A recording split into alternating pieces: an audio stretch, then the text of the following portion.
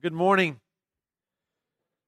It's good to be with you this morning, and I'm excited to share. 2 weeks off is a long time for preachers, so delay any lunch plans you have. We may be at it a while, I'm grateful for our worship team, praise team, and all that are preparing for our services ahead and all that's ahead. We're excited for the different ways God calls us together and touches our hearts. And I want to share more about that this morning through this transition of what's ahead. Some good news that I think this is for our church in terms of who we are, our makeup.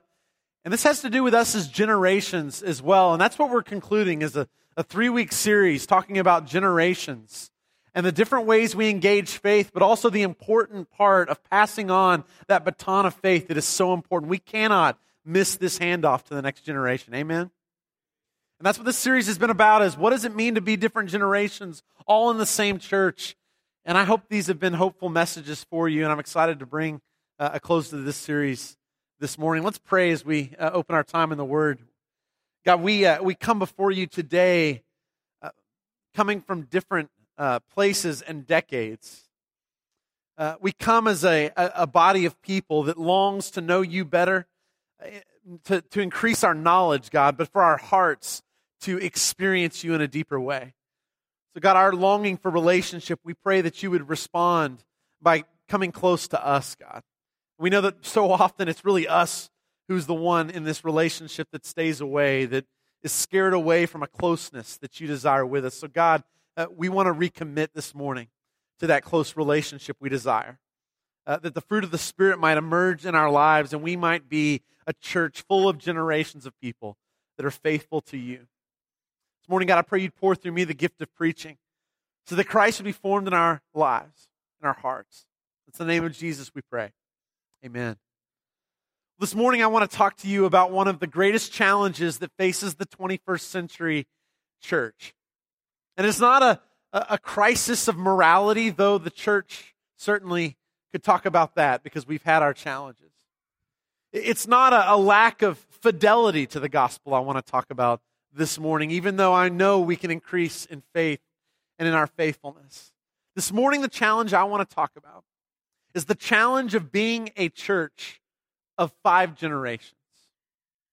Because this is a new challenge that the church hasn't faced until about the last century or so.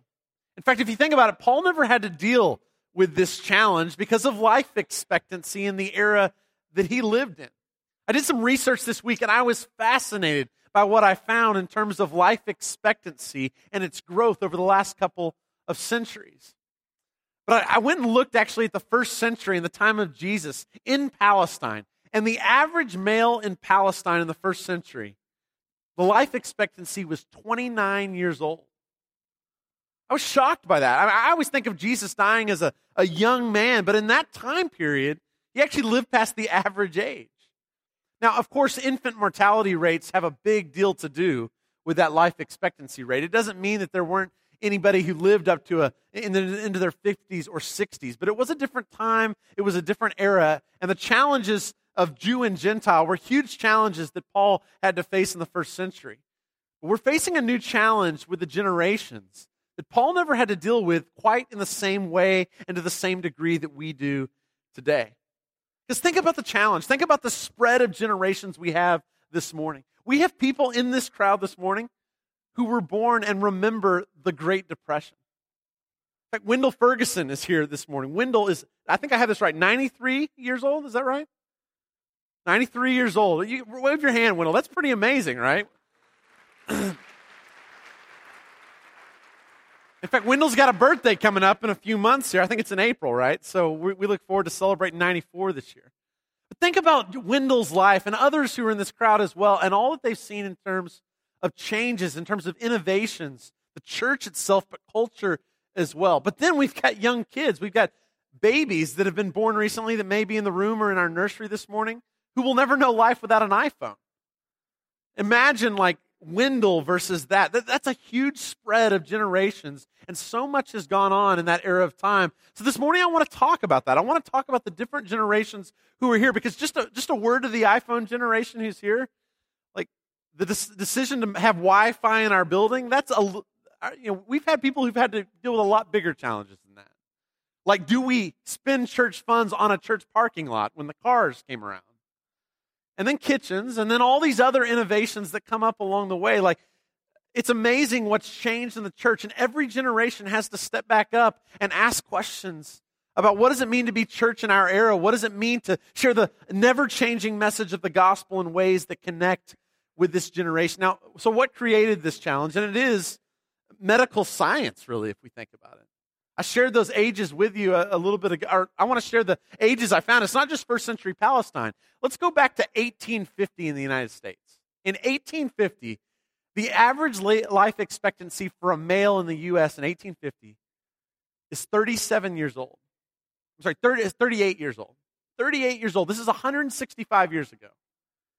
And a male in 2016, the average life expectancy is 76. Think about that. 38 years old, 76 years old. That's 165 years. For females, it's a little greater in both times. It was 40 years old in 1850 in the United States. Today, it's about 80, 81. That's a huge shift. Basically, life expectancy has doubled in the last 165 years. In fact, if you could put that graph up there right now, all we know is up and to the right when it comes to life expectancy over the last century and a half.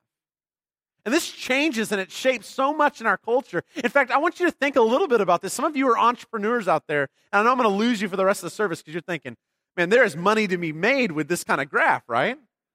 I mean, the changing dynamics of boomers and what that changes in terms of our culture. But I want you to come back to the sermon, you entrepreneurs, because we need you in this conversation. Because one thing you see, the entrepreneurs in the crowd this morning, is that every challenge can also be seen as an opportunity. And I think it's important for the church to see this. This is a challenge. This is something Paul didn't have to deal with. But it's a great opportunity if we have eyes to see it in the ways that we should. So this morning I want to give you hope. I want to talk to each of the generations a little bit this morning. I really believe this is a new era for the church that can go so well. There's so much opportunity if we have eyes to see. Amen? So today I want to talk about the challenge and the opportunity of the age diversity we have. And to do that, I want to go back to a passage in Scripture where Jesus talks about this a little bit. It's in Mark chapter 12. If you have your Bibles with you, if you're the iPhone generation, pull that out as well. That's fine. Mark chapter 12, and I want to begin reading in verse 28. This isn't a new passage to many of you, and if it is a new passage to you, I want to let you know we're so glad you're here. We need your fresh eyes to the gospel to hear this again in a whole new way. And so read along with us if you would. This is Mark 12, verse 28. One of the teachers of the law came and heard them debating. Noticing that Jesus had given them a good answer, he asked him, of all the commandments, which is the most important? The most important one, answered Jesus, is this. Hear, O Israel, the Lord our God, the Lord is one. Love the Lord your God with all your heart and with all your soul and with all your mind and with all your strength. The second is this. Love your neighbor as yourself. There is no commandment greater than these. This is central to what it means to be a follower of Jesus. Jesus takes all these commandments from the Old Testament, 613 laws. The question is, what's the most important one? And you've heard this before, right? Love God with everything you have. That's usually how I preach this message, right? All that you have, your heart, soul, mind, strength, but it's all that you have. And love your neighbor as yourself. And that's a good generic message. It's part of what our mission is as a church. Every church's mission is to love God and to love our neighbor, right? This is what it means to follow Jesus. But I want to look at in more detail at this passage because I think there's more that we can see if we'll dig a little deeper into this passage in Mark 12. And I want to read this through the lens of our generations that I mentioned before because I think our new context allows us to see some things we might have not seen years ago. First thing I want to remind you of is this passage. Jesus is drawing from a passage that comes much earlier in Scripture. Moses is saying some words in Deuteronomy chapter 6. And this is a command that comes right out of Deuteronomy 6, way back before they enter into the promised land. He's reminding them, the Lord is one. You've got to remember this. We're a monotheistic faith. But it's important for us to love God, not just follow His commands, to love God with all of our heart, soul, mind, and strength. It's important to do that. And Jesus draws on that command. David Fraze mentioned this last week in his sermon. You remember the verse that follows. Impress these commandments on your children. So the original context of Deuteronomy 6 is a passage about passing on faith, the community of faith, making sure the baton of faith gets passed on. But I want us to notice another detail, a second point that usually gets passed by when I preach this passage. Usually it's love God with all you have. But let's look again at verse 30 and look at the details about how we're called to love God. Again, Mark 12, verse 30. Love the Lord your God with all your heart, with all your soul, with all your mind, and with all your strength. So how are we to love God? Or maybe a better question, with what are we to love God? And Jesus says, look, it's not just loving God. This is how you're to do it. This is how you should do it. Love him with all your heart. Love him with all your soul. Love him with all your mind. And love him with all your strength.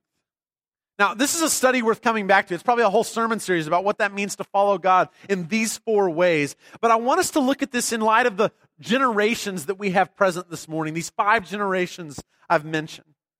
And I want to suggest this morning that certain generations come more naturally to love God with certain ones of these 4 that Jesus mentions in Mark chapter 12. That there's a certain predisposition generally in the generations that come naturally in terms of our love of God. And so this morning, I want to start with some of the older generations. In fact, we have some in our crowd who are part of what Tom Brokaw has called the greatest generation. And you know that definition of the greatest generation, right? Those that lived through the Depression era, those that lived through World War II, there are things that they learned through that time in history that shaped them in so many ways, that has shaped their leadership, that has shaped the church. There are gifts that they have to offer, right? What are those gifts? I want to talk about a couple of those this morning. And to set this up, here's what I want to say. I would suggest that the ways the greatest generation most naturally serve God or love God most naturally is through loving God with their minds and their strength. Now, the greatest generation is known for many things, but one of the things it's known for is for a strong work ethic. When you think about that time period during the Great Depression, many of those in that generation grew up on farms or grew up learning their parents' trade to go on. But think about a whole generation of men going off to war and what would happen to make sure the machine of America keeps going. People had to pick up the slack. There wasn't this choice of if you would work. Work was something that had to be done in order for the nation to go on. And so there's this strong work ethic. It's also a sense of the Great Depression and all that went on there, this sense that some of the kids who were in school had to get jobs. They had to make sure the family got by through work, through ingenuity, through getting it done. And this is, I think, one of the great qualities of the greatest generation. My grandfather was a member of the greatest generation. He was a colonel in the Air Force.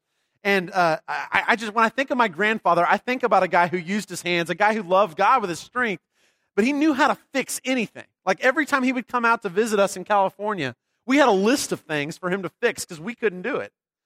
So, if the hinges were squeaky, we knew he was going to come in and take care of that. If the car needed an oil change, whatever it was. In fact, he broke a bone late in his life because he was climbing up on a barrel to paint the house when he should have had someone else doing that. That's just part of the greatest generation. We're going to take care of this. We're going to do this on our own. And I appreciate that about my grandfather. In fact, it's not a gift I have. The vacuum cleaner goes down, I may take it to the vacuum cleaner repair shop, and most likely, if I've had it for a few years, what do? We buy a new one, don't we? And that's a difference from the greatest generation to the way things go today. It's partly the way we market products and all that kind of thing, but it's something that I think was a gift that generation have. It was using their strength in so many ways. They also saw what happened when people got caught up in an emotionalism that didn't use their minds. Nazi Germany, you look at the church in Germany, it's amazing to think that a Christian church could be so co-opted by the Nazis that they could just allow what went on to happen under their noses without stepping up and saying anything about it. Because there's something about emotionalism, there's something about mob mentality that can change a whole group of people, that can create groupthink.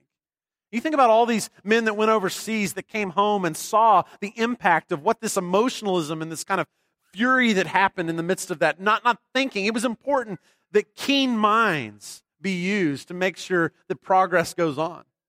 So I see this gift of not just strength, but I see this gift of the mind that has been given to this generation that was so important. And you think about all the impact in the last generation of vaccinations, of inventions that have come as a result of this generation that came home and got to work. And can't you see the impact of that in our churches?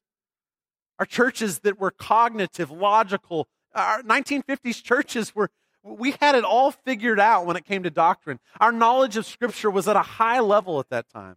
And all of that, I think, goes back to the sense that if we don't use our minds, if we don't have a sense of what Scripture teaches us, we see where that can go wrong if we don't hold to the standards that God has for us. They knew the Bible. They still do. And the greatest generation, we need the resource of their Scripture knowledge. And younger generations, we need to step that up as well, don't we? We were also a get-it-done movement. The missionary movement in Churches of Christ, much of it began to really grow as a result of these soldiers that came back from overseas and realized there are people who need to know Jesus. And they traveled the world to see that and began to realize, what if we sent missionaries to go do this? It's something that had been done for years in the past, but there was a new surge of missions that became important as a result of seeing the world, seeing the destruction of World War II, and saying, we've got to do something about this. And so they came home and they decided, we've got to train missionaries and we've got to raise money for missions and we need to send missionaries out. After the Russia was opened up and the Soviet Union was done away with, it was many of us who began to send our money and send missionaries to Eastern Europe to again share the good news of Jesus Christ. And we support Eastern European missions that became a reality after the wall came down. So much of this happened as a result of this boomer generation forming, also the boomer generation, the greatest generation, working together. And this was the church that many of you grew up in, isn't it? You know it. It sounds like it. It was a get-it-done movement. It was a group that loved God with their minds so well. The church reflected these strengths. In fact, many of you who are boomers probably can remember growing up with parents who were part of that greatest generation. And they expressed their love to you differently than fathers do today in some ways. They weren't so much men of words in the same way that fathers are today. It was their work ethic. It was their sense of taking care of us, of doing everything that was needed around the house. They may not have known how to communicate their love as well as we've been challenged maybe in these generations since then. But you knew deep down they loved you, didn't you? And so there was this strengths. It was the mind. This is how this generation loved God well with their minds and strengths. Again, naturally, I think this is just generally true of older generations. Are you with me so far? But when I think about my generation, the youngest generation in our church, I see different strengths. I see younger generations naturally drawn to loving God with their hearts and their souls. We grew up with parents who developed in us a strong ego. Some would say an overdeveloped ego, right? I mean, we knew our parents loved us and we had the trophies on the wall to prove it. You know, Jesus Loves Me was written well before our generation, but in a sense, this is the song I grew up with. I knew from the very start that God was a God of love. And from the very beginning, if you hear the language of millennials, if you hear the language of the generation below millennials, you hear this language of wanting to have an experience with God. Not just wanting to know about Him in a knowledgeable way, but there's this sense that I want to have a feeling that God's actually alive and doing something today. I want to have an experience of worship, that I'm drawn into the heart of God, that this isn't just here, it actually moves to the heart. And that's not at all to critique the former generation. I'm just naming what I see in this younger generation. And I'm not sure that an experience with God would have been the language that the greatest generation would have used about their deepest longing. In fact, in many churches, we did everything we could to make sure people didn't have an experience, right? But more and more, we see this desire. And I got to tell you, it can be dangerous. On the extremes of emotionalism in this heart-soul sense, there's a danger at the extreme of that. We've seen that, as I mentioned, in terms of mob mentality and in terms of Nazi Germany. There are extremes. David Koresh and Jim Jones, we've seen the extremes of just kind of this heart-led movement without any head associated with it. But I'm here to tell you, there are extremes to the intellectual side of it as well.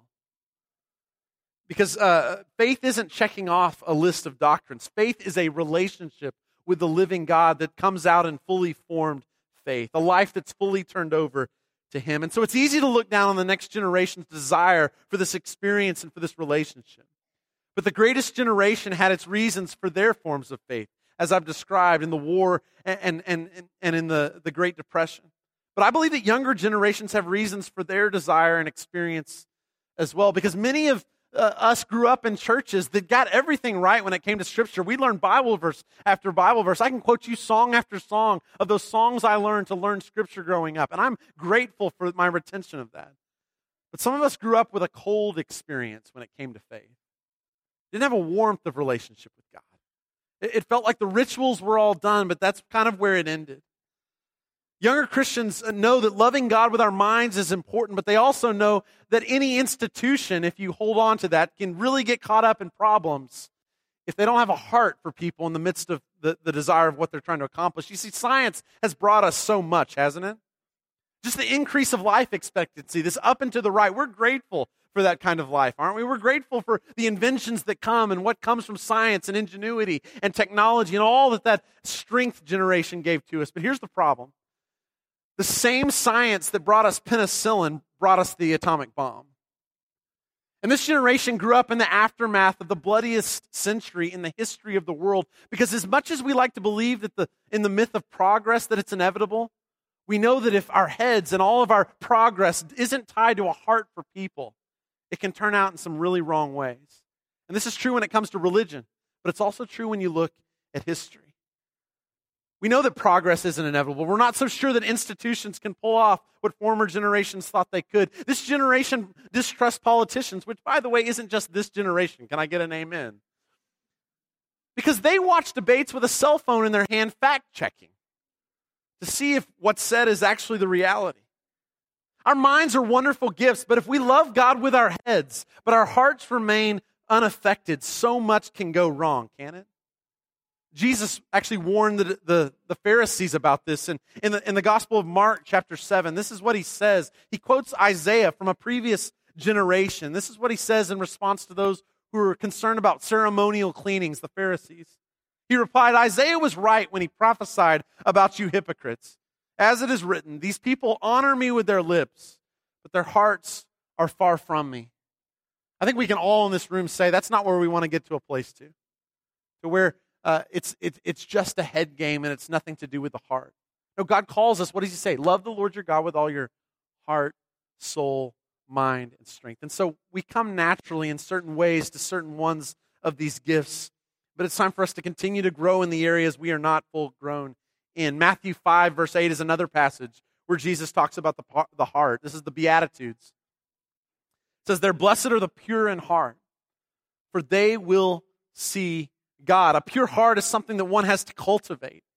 In fact, in Jesus' teaching in the Gospel of Matthew, there are 9 different times where Jesus refers to the heart as an important and vital piece of making sure it is pure, not just the outward acts, but making sure our hearts are connected as well. Jesus believes we should develop our understanding, love God with all that we have in terms of our minds. But when we do that without connecting our hearts to that process, bad things tend to occur.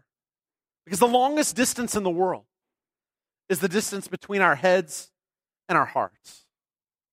Don't you know this? I mean, you can go to school and you can gain all that you need to make sure you've got the knowledge to go off and do the task. But what does it take? It takes failure and it takes experience to believe deep down something and know it so that you can pass it on to the next generation. And how many of us, when it comes to faith, we knew all the right things to make a decision to follow Jesus, but that distance between knowing it in our heads and believing it in our hearts, that's a long distance for some of us. Some of us are still trying to sort through, what does it look like to know deep down, to believe with all I have that this is actually true, not just mental assent, but a heart that's fully given over to God so we might pursue him with all that we have. Because there's a difference between knowledge and belief. It's possible to memorize the entire Bible while not having our hearts drawn toward God. God is not interested in just taking up space in your head. Because if God doesn't have your heart, what good is your head? And this is that distance that we want to see changed and transformed, as some of us are just so heart-driven, we don't even know what it is we're trying to follow. We just want this experience, this feel-good moment when we come together, and that's not enough. And some of us, it's so much easier to come to knowledge and think that we've got it accomplished. But if that doesn't connect with our hearts, we're missing out on something, because what Jesus said is still true today. We're called to love God with our hearts, with our souls, with our minds, and with our strength. And this is the completeness of what God calls us to. And so in many churches in our area and around the world, we see a divide that has occurred. We see a divide between young and old. We see a divide between head Christians and between heart Christians. We see a divide when it comes to language. Some churches have just opted, we're going to go the feel-good route, and we're going to express heart and make sure people have an experience. And other churches are going to make sure that people have Bible, and it comes down to that.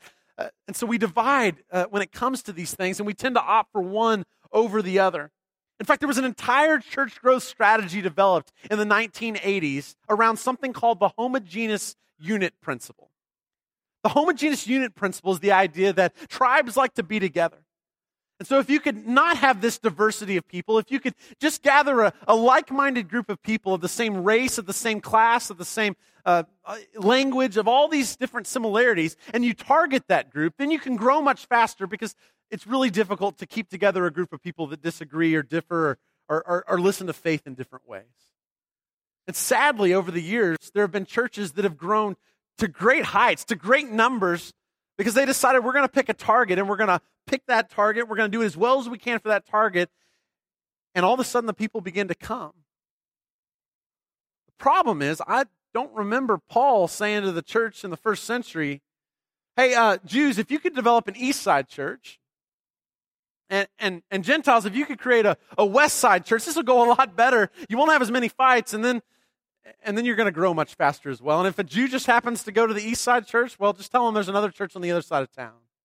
We've not just done this when it's come to theology. We've done this when it's come to race. We've done this when it's come to poverty and wealth. We've done this in all kinds of areas, and it is not the gospel of Jesus Christ. Diversity is a challenge. Generational diversity, any kind of diversity you want to talk, it's a challenge to come together when we disagree with one another. But I'll tell you, if you have eyes to see, it can be a great opportunity. It can be a great blessing. Here at Greenville Oaks, we are not opting for the homogeneous unit principle. We're not going to target a younger generation and say, well, the rest of you can go find another place. There are churches that do that, you know. There's churches that actually say, we're going to target the younger demographic, and the others, well, they can just go somewhere else. I just came across a church the other day. I was driving through DFW, and on the sign, it read these words, like not on the sign like you would see driving by, the cute sayings, that ridiculous sayings you see when you drive by. Etched into the stone of this sign, it said, for seniors age 50 and better. I guess I'm on the worst side of 50, by the way, which I'm excited to get there. But I'm thinking, is that really what we're doing? Are we to the point that we actually are naming who's allowed in and who's not? So instead of creating a church for all people, what we've done is we've created a church for a certain group of people. We target them, and we grow faster, but we lose things in the process, don't we? 5 generations is a new challenge that the church is facing. But we can choose to see it as a problem, or we can choose to see it as an opportunity. And we at Greenville Oaks are choosing to see this as an opportunity.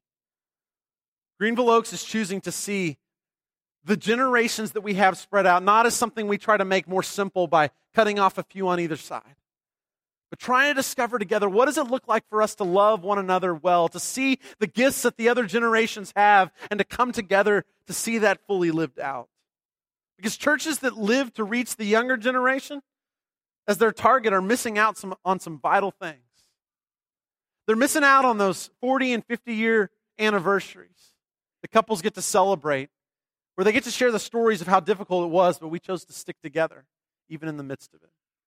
They're missing out on people who've rebound their Bibles 4 or 5 different times, and those pencil marks from when they were 10 and 12 years old are still in their Bibles. They're missing out on earmarked chapters and a wealth of knowledge passed on from the past. Because this isn't just a thing for new people to come in at and just do it with young people. I'm telling you, we need all of these generations. We need people who've been at this for a while, who've been through suffering, have lost a child, have been through a divorce, and have still held on to their faith in the midst of the most challenging situations of their lives. We need to hear their stories, and we need each and every one of you here. Because it's hard to hold on to faith when you've been through some tough stuff, isn't it? Some of you are just dangling right now. Keep dangling. Hold on, because it's not so much how tight you hold on, it's the thing you're holding on to, how important and how vital it is. And Jesus Christ can be trusted. We need you to hang on. We need you to tell your stories. But the same thing's true if we just opt for the older generation and we don't see the benefit of the younger generation. We need young Christians who are here, who are naive and believe things we've long past forgotten and can't dream about anymore. Who keep pounding the drum of unity, even though many of us have been through more church splits than we can imagine. We need young people here who are picking up Scripture for the first time. Just this morning, I'm watching as Maddox is on the front row, and he's got my Bible. And by the way, every Sunday I preach from this Bible. This is my great-grandfather's Bible. And when he passed away, he passed this on to me. And every time I prop up my iPad on this Bible, it's a reminder to me that this comes from the past. This isn't a new thing that we're passing on. So Maddox is flipping through this Bible on the front row, and for the first time, he's not just got a picture Bible in front of him. He's looking at this, seeing the words, and he's beginning to be able to read, and he's asking, what are the big numbers? Well, those are chapters in the Bible. And you can actually find your way to certain things that people are talking about if you look at the big numbers. And then there's these small numbers. You can't do that without people who've been around with a Bible to teach others along the way. This is the gift. But you know what Maddox does for us? He has fresh eyes to see stories that we no longer can see in new ways. This is true for new Christians that are among us as well. We need you to read Scripture beside us and remind us why we were so pumped up and excited when we first read these words. Because these words give life and they change people, and we believe this, and sometimes it takes new people around us to remind us of that. We need generations that are going to help us with our strength and our minds. We need it desperately. And we need younger generations who are going to help us with our hearts and with our souls. But if I'm honest this morning with you, which most preachers should be, right? All of us should be. Even though I've described this in generalities, there are some of you that don't fit these descriptions, let's be honest. Some of you older saints, your real heart language when it comes to God is your heart and your soul. And you've been in churches that have been more strength than mind, and it's felt cold for a long time now, and you're excited about the vitality of engaging God in worship. You're excited about a relationship with God that you did not have growing up. No one passed that on to you. I want to say that just because these may be generally true doesn't mean there aren't individuals. In the same way as I'm a person of the younger generation, and I'm so much more strength in mind than I am heart and soul. But I'm married to someone who gets the heart and soul and couldn't care less about the sermon that's being preached. She cares about the worship.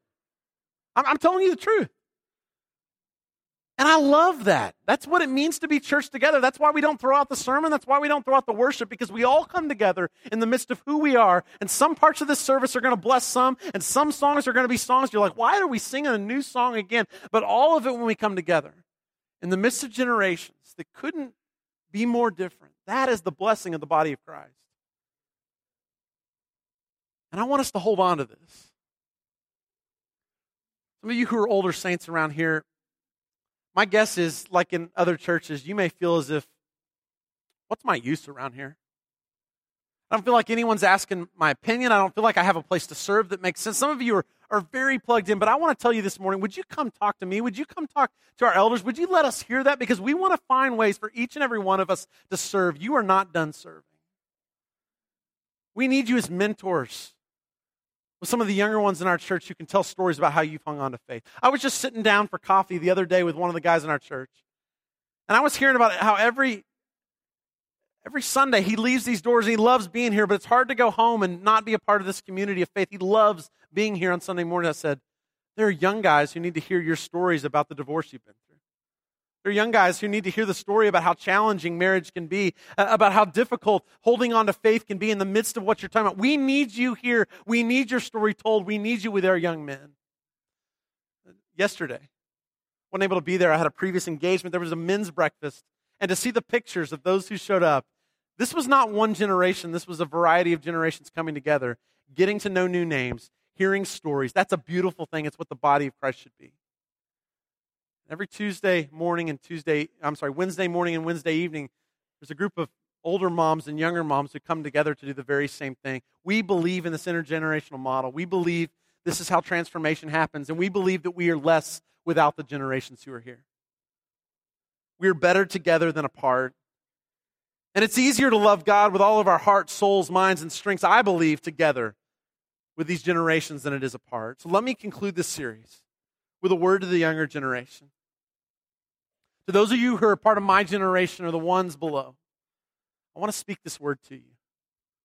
One of these days, Wendell's not going to be here as the fifth generation. You're going to be the fifth generation. And there's going to be some crazy guy with messed up hair on stage. You're going to say, would he just tuck in his shirt? And would would he just get this together a little bit? And you're going to be annoyed at the stage renovation that's going to happen, and you're going to be annoyed at the new worship innovations that people are talking about, and you're going to wonder, what's this all about? And I'm here to tell you, it is vital that you remain and hold on to this deposit of faith. What we care about more than passing on the specific forms of church that we're passing on to you is that the main thing becomes the main thing, and the main thing is this: love the Lord your God with all your heart, with all your soul, with all your mind, and with all your strength. The 9th generation needs that message.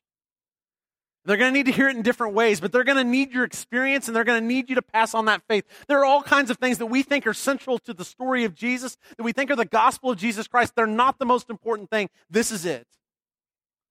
And so don't get stuck in the new songs that you like singing right now, because one day they're going to be old songs, and they're not going to want to sing those either.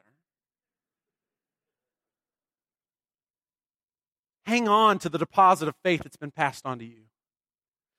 That's what the rest of us care about most this morning. Amen?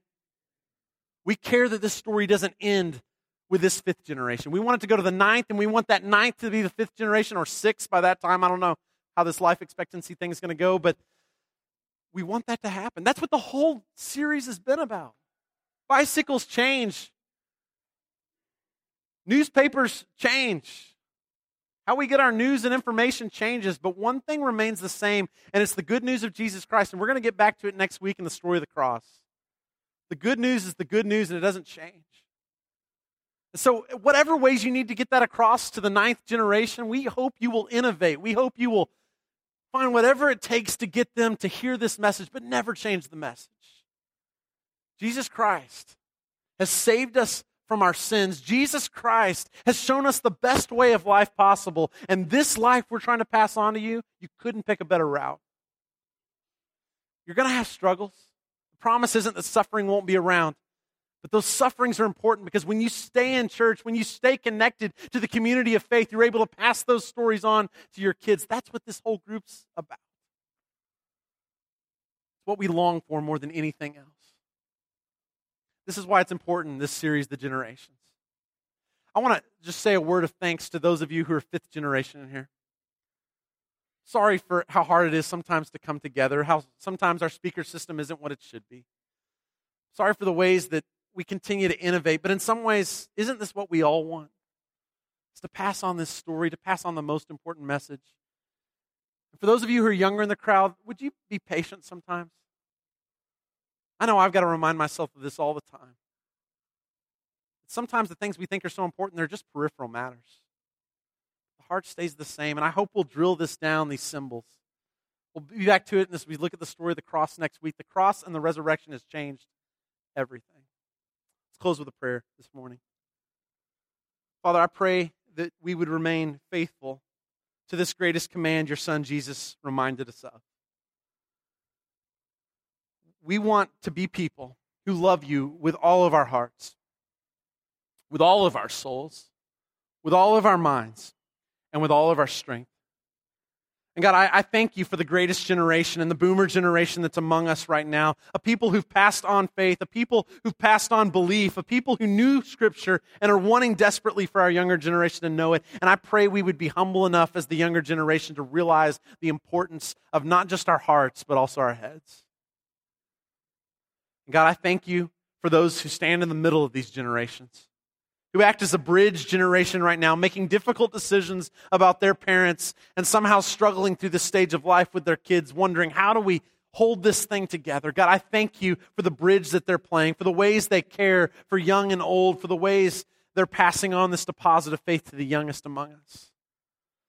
God, I thank you for the generations younger than me who are here. Oh, how we're so glad that they're here. And God, what we long for more than anything else is the same story we heard growing up. It would be passed on again. They would take it as the primary story that orients their lives.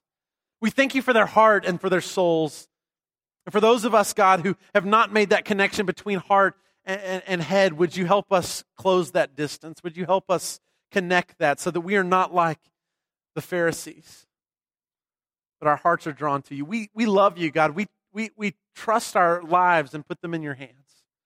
And this morning, God, I thank you that we can lead these doors committed again to this story, committed again to the love that you have for us and the grace that you have for us and sharing that message with the world. We pray this in the name of Jesus. Amen.